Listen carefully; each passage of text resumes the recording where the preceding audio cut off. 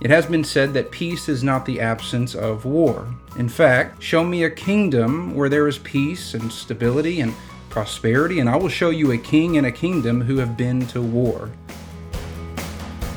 Hello, you're listening to the Greek to Me podcast, a daily discovery of the New Testament scriptures one word at a time. We hope today's podcast helps you better understand and appreciate God's word.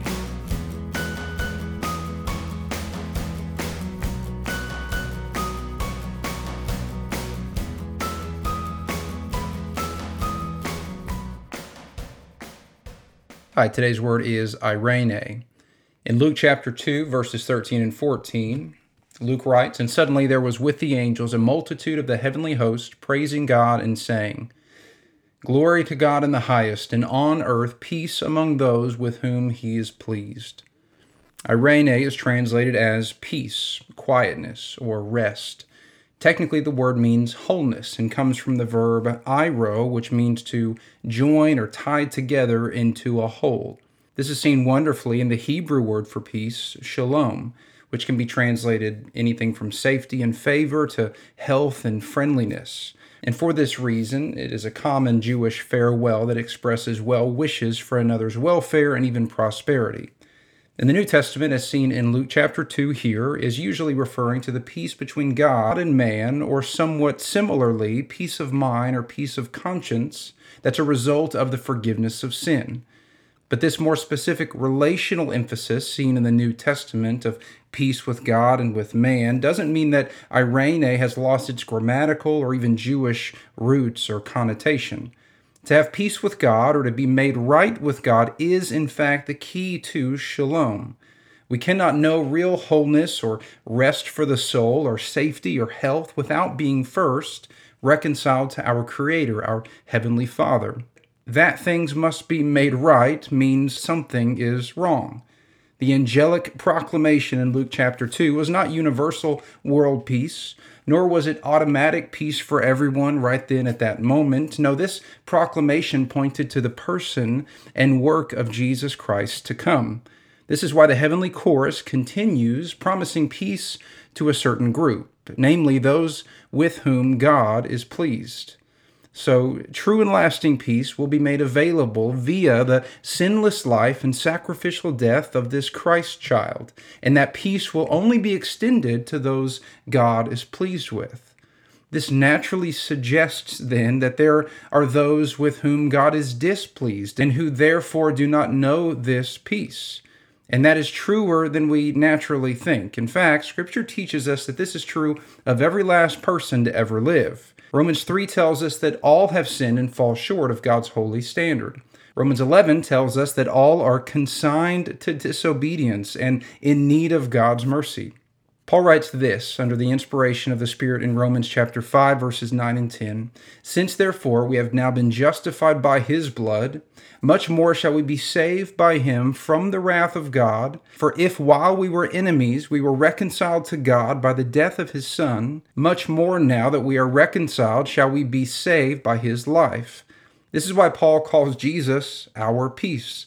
We are saved essentially from God by God, from the wrath of God by the blood of God, as Paul describes it in Acts 20.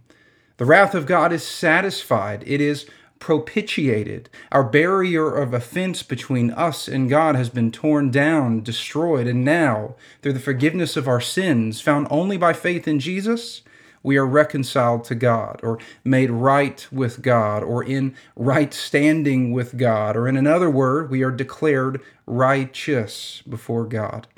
The sin that once separated us and made us enemies of God is erased. It's cleansed. It's forgiven. The righteous anger of God that Paul writes about in Ephesians 5 is now placated, it's appeased, and he sees us as he sees Christ. And we know that in the Son he is well pleased. In this way, Christ is our peace, and we become the recipients of the peace, the shalom promised by the angel army on that very first Christmas. It has been said that peace is not the absence of war. In fact, show me a kingdom where there is peace and stability and prosperity, and I will show you a king and a kingdom who have been to war. When Jesus rode into Jerusalem, for example, on a humble donkey, It was a prophetic symbol of a king who had just returned from war victorious. In the spiritual realm, however, he rode a white horse prepared for battle, perhaps like the one pictured in the book of Revelation, and he was busy in the background defeating our spiritual enemy along with our twin enemies, sin and death. He was at war.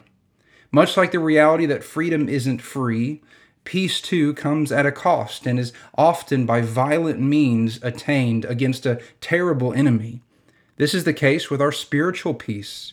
To reconcile and create peace with the world he loved, it was necessary for God to suffer shame, violence, and pain to the end of his human life. Similarly, doing what we must do to have peace with God comes at a great cost to our pride and to our flesh.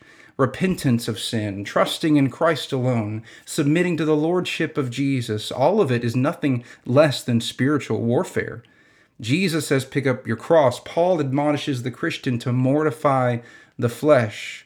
It is true here as well in the spiritual realm that only by killing or neutralizing the enemy do we have peace with God. And by God's grace, and because of what Christ has accomplished, we do, in fact, overcome our enemy. So do you enjoy peace with God? That's the question. Do you enjoy the unconditional acceptance we have through Christ that keeps us from constantly striving for his approval? Do you enjoy the comfort and the rest that come from knowing that God is pleased with you and that he is for you, committed to your good for his name's sake? Do you enjoy the contentment that comes with knowing that we win because our King wins in the end, that we are now on the right side of the battle lines, no longer enemies with God? And do you enjoy the rest, even in your working, because you love the Lord? And as John writes, his law is no longer burdensome. May these and many more be examples of how we, according to that old church song, have peace like a river in our soul.